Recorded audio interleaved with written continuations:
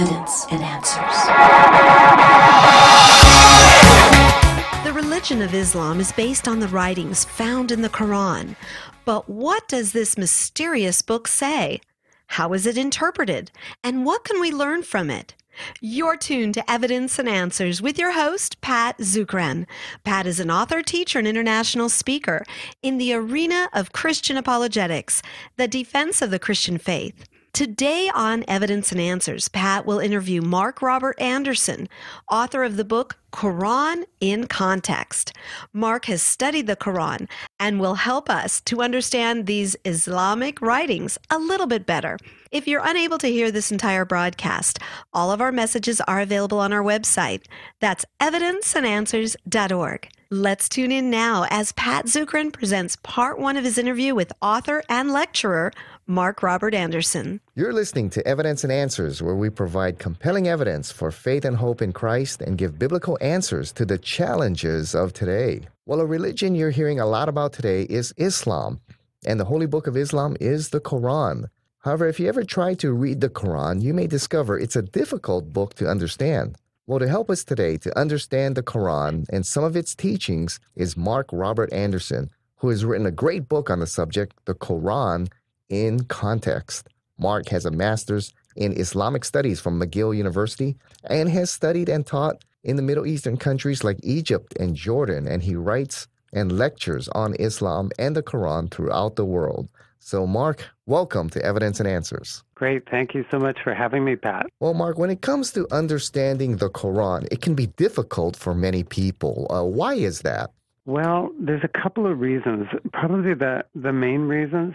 It's not given to us in chronological order. So it claims to have revelations given to Muhammad over a period of about 22 years. But if you can just imagine, they're not in any sequence, not in the sequence they came in. So they're kind of mixed from different time periods, and you're jumping back and forth. And so that's very confusing. The other thing that makes it even harder is that there's almost no context given to you as the reader as to what the background is. What you're just hearing or reading speeches from God. That's what it claims to be. Speeches from God given at different times to different groups through Muhammad, and you don't know what those times were. You don't know what was going on.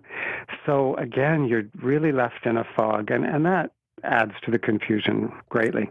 Yeah, you know, Mark, when I read the Quran, sometimes I feel like I'm jumping into the middle of a conversation and trying to figure out what's going on, and then it seems to jump to a different topic. Is that what most people will get when they read the Quran? Absolutely. Absolutely. That's well put. And it seems to go from the longer chapters or surahs to the shorter chapters. That seems to be how it's arranged, so not in chronological order, as you're saying. Yeah. So if someone is trying to understand the Quran, what's the best way to approach this? Well, you really do have to come to the Quran with the background story. If you don't have that, you'll be quite lost. And Muslims do have that. So in their tradition, they are given the story of Muhammad, how he preached to pagans, polytheists in Arabia. Then he migrated from Mecca to Medina, and there was a Jewish community there. And so all those details are given to them in the tradition. They bring that to the Quran, and if they're reading, they would at least have some sort of idea. This sounds like it must be given to maybe the Jewish community or something like that. So if we, as Christians or non-Muslims, don't have that we're going to be struggling. So you need to have some basic understanding. My book does give that in one of the chapters. Yes. Now, the teachings of the Quran seem to be a mix of a lot of religions, including Judaism, Christianity, folk Judaism, Gnostic Christianity, even some Zoroastrianism and part of the tribal religions of Arabia. It seems to be a mix of those. Is that what you see? Yeah, well, basically, like from a Muslim point of view, of course, the whole thing is exactly God's word. There's no mix of anything. But as a non-Muslim, if we're just simply looking at what do we see there, what sort of resemblances, that kind of thing, yeah, I think you're absolutely right. The Middle East at that time was just awash with all kinds of different religious viewpoints, Judaism, Christianity, Zoroastrianism, and different variations on those. And so you find all sorts of things like that reflected in the Quran, definitely. Now, you state it's important to understand the cultural context of the Middle East when the Quran was written. So tell us a little bit of the background of the Middle East during the time of Muhammad there in the 6th century A.D. One point that I think is absolutely crucial to understanding the Quran rightly is that there was a world war essentially being fought, not in Arabia, but just beyond Arabia. And actually, on both ends of the trade route that Mecca and Medina were on, you had this war going on. And it started before Muhammad received his first messages or began preaching, whichever way we're going to look at it, Muslim or Christian. So that war was really the backdrop in many respects. And it ended just before Muhammad died, a couple of years before he died. And so it sort of set the stage then for the Arab expansion out of Arabia. They took over the Persian Empire, and they made took huge chunks out of the Byzantine Empire. So all of that sort of, and the other thing is this war was a religious war. So it was a war being fought between Christians and Zoroastrians. And the Christians who were fighting, they went with icons in front of them. And the Byzantine emperor declared that any Christian who died fighting in that war would go directly to heaven. So you find that reflected in the Quran. The same sort of thing is given there to the Muslims who were fighting in Muhammad's armies. So, yeah, that background is really important for us to understand the militarism, for example, in the Quran. Yeah, so that war was between the Byzantines and the Persians? And the Persians, that's right. Right. Now, why is it important to understand that particular war and what was going on in that war? Okay, well, I mean, the Persians and the Byzantines had been going, fighting back and forth at different points, and usually they were just kind of taking a little bit of territory, changing the boundaries a bit, pushing it this way and pushing it back, and so on. That was the way it went for most of the time, but then in, I think it was 608, if I remember correctly, the Persians just came right out of Persia and shot all the way across over a period of years to Constantinople, the capital of the Byzantine Empire. So this was really a massive war, and then before it was over, the Byzantines had sacked the palace of the Persian emperor. This was huge.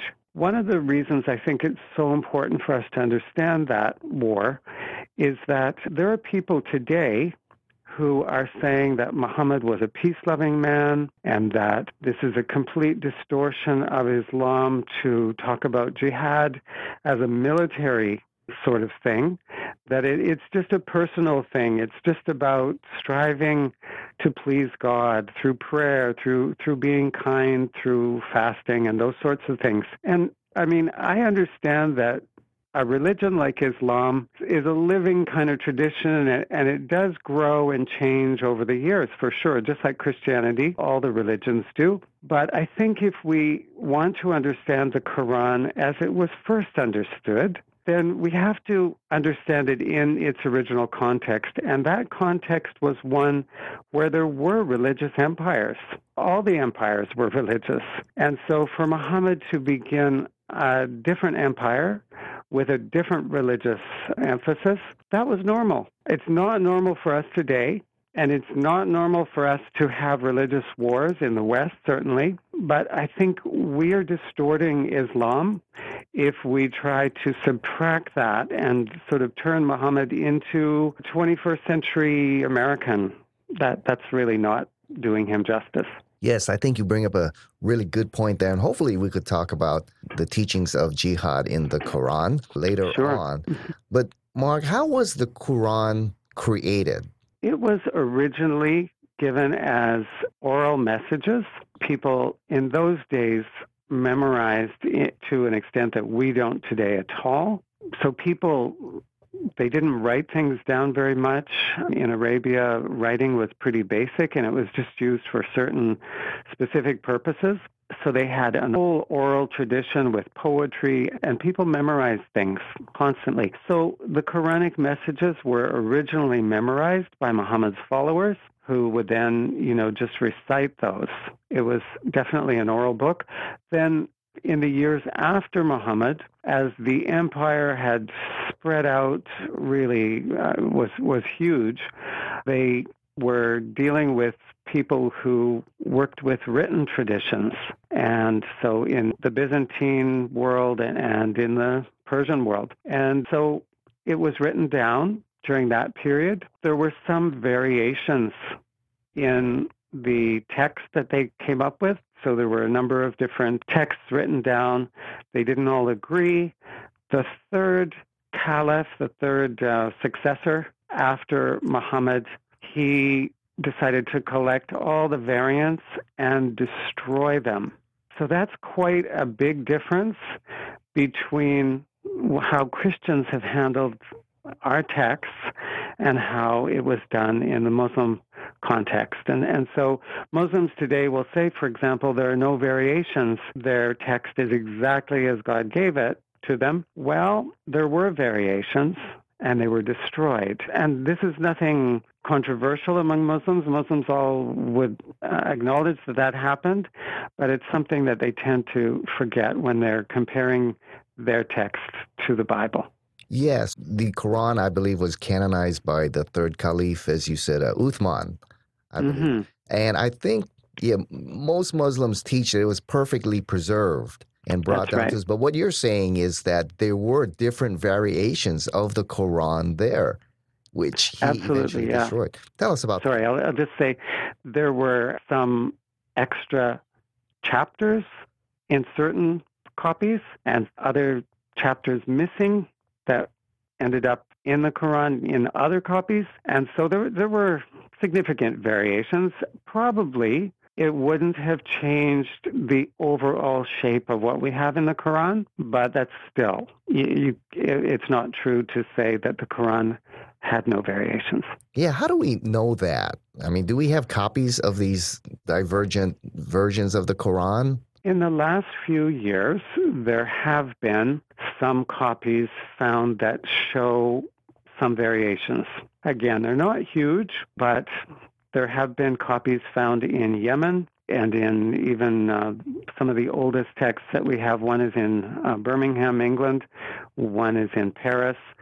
And so we do have variations there, but actually what I'm basing it on, even more than just the variations that we've found in recent years, this is what the tradition, the Muslim tradition, actually says, that there were certain chapters missing, certain chapters extra, and so on. So this is from their own tradition. Oh, where does it say that? Is that in the Hadith or? Yeah. So the Hadiths were recorded after Muhammad by about 200 years, and that this whole tradition about the early years, and it includes also how the Quran came together. Well, that would be quite damaging, I think, to the Islamic teaching of the Quran, that it's, the perfect book that has come down to us from heaven with no errors, perfectly preserved. Wouldn't that be damaging to that doctrine? I don't think it's a problem to them, because for them, the bottom line is that God preserved it, and what we have is what was originally there.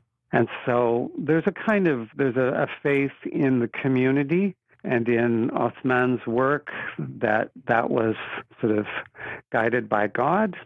So, I don't know that they would lose a lot of sleep over it. But again, it's not something that they like to think about a lot either. I see. Now, how does that differ from text critical studies done with the Bible? Yeah, well, we have, from the very first, just wanted to see what the text was and acknowledged that texts, they just, if anything that is being copied manually is bound to have some variations.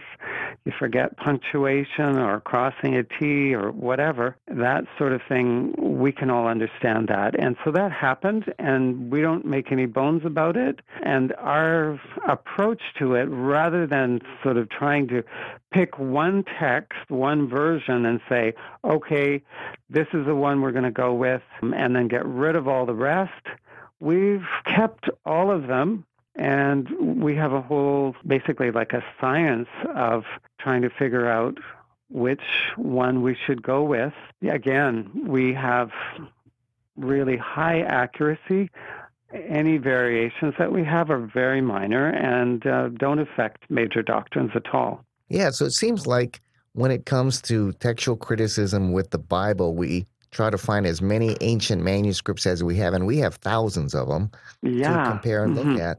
It seems like the Quran, you don't have that kind of treasure chest in these ancient manuscripts. That's right. In fact, they don't seem not to want to look at them. Their whole approach is kind of a top-down approach. And so how do we know that the story of Muhammad, for example, that we have, how do we know that that's true? Well, tradition tells us.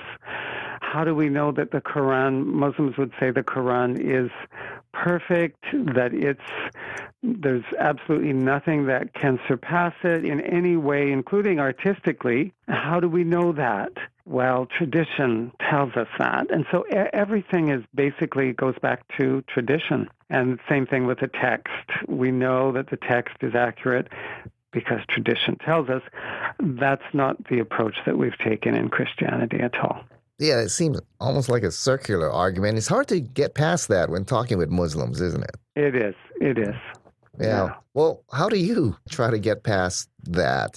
I think a couple of things. First of all, I mean, Muslims love to talk about their faith generally. I suppose nowadays, with all of the bad press there is for Muslims, they may be a little bit more uptight about it, but generally speaking, Muslims are very happy, and especially if they know that you're not just attacking them. And I don't think we need to be defensive in talking with Muslims.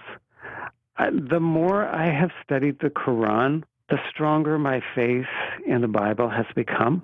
And I think if you read my book, that's the overall effect, is you're not going to be feeling, oh dear, should I really believe the Bible? I think you're going to go, wow, we have such an incredible treasure here in Scripture. And so one of the things that I think is really helpful in talking to Muslims is just to show them the presentation of Jesus in the Gospels.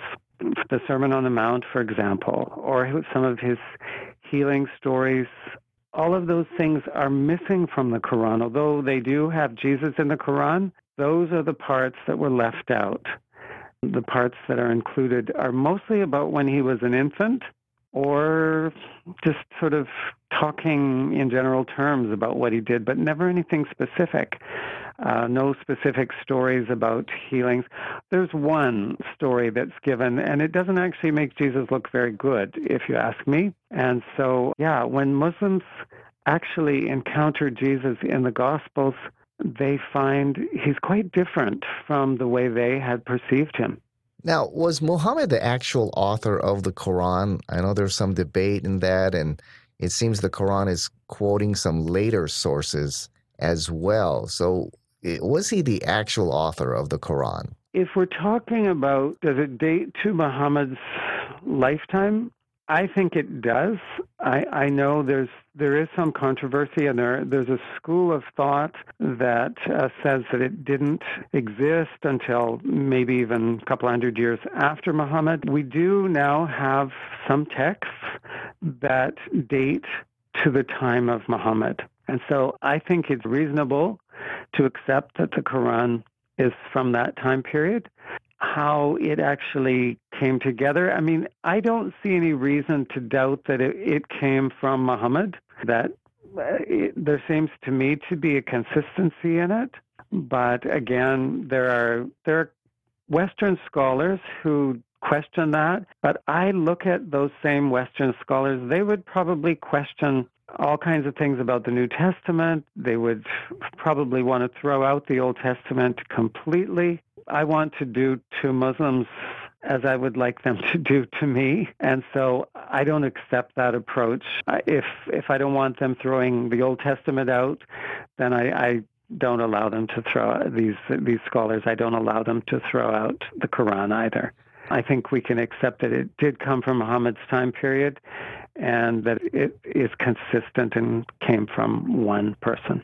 You're listening to our interview with Mark Robert Anderson, who's written a great book on the subject of the Quran called The Quran in Context. And it's going to really help you understand some of the major teachings of the Quran, because it can be difficult to understand as a person without the kind of background needed to have a clear understanding of the Quran in its proper context. Now, Mark, the Quran claims to be consistent with the Bible, or, the completion of Allah's revelation to his people. And you state there are some parallels, but also there are some significant differences, aren't there? Absolutely, yeah. So I guess that's the tension that we have as Christians when we look at the Quran, is we want to be fair and recognize the similarities. At the same time, we don't want to just dismiss the differences, and they're quite significant differences. So I think there are Christians who only want to emphasize the similarities and who pretend there are no differences, and there are Christians likewise on the other end who want to do the opposite. And so I think in fairness, we want to acknowledge, there are definitely similarities, but huge differences too. Let's take a look at the first one regarding the nature of God or Allah in the Quran. How is that similar or different from what the Bible teaches regarding the nature of God? Yeah, so we find, for example, that God is just in the Quran. He is merciful. He cares about his creation. He is the creator God. He's the judge of all humans at the end of time. And he has sent prophets to bring people back to the path of obedience. And so in all of those respects, we can say, those are the contours that we have in the Bible also. But then looking at some of the differences, there's no real way for you to understand, why would God be merciful? How does that not contradict his justice? There's never any sense that God wants relationship with us as humans. He's sort of way, way far off, way high above us, and he only sends down messengers, angels, and then prophets, and so on. But to actually seek relationship, intimacy with us, there's no sense that we have that in the Quran. And that, of course, is a huge difference between the Quran and the Bible. Yeah, the Quran, I believe, describes the relationship between Allah and his people as a master-slave kind of relationship. And we don't see the intimacy like we have in the Bible, the prodigal son, or Hosea, the husband and wife, or the shepherd who lays his life down for the sheep. He seems, as you state, distant from his people. They're transcendent, but not intimate. Right. However, some Muslims have pointed out to me in chapter 50 of the Quran, it says, Allah is closer than my jugular vein. So doesn't that describe some kind of intimate, close relationship with Allah? Well, it's really interesting that there's only a few verses, a handful of verses, that Muslims can find in the Quran to talk about God's intimacy with humans, that being probably the main one. And so I don't know about you, but when I think about my jugular vein, it doesn't give me warm sensations. Right. I mean, the jugular vein is the point, you can very easily kill somebody by just attacking them at the jugular. And so if you look at the context of that passage, that verse, it's not a warm, fuzzy kind of verse. It's a verse that's very threatening.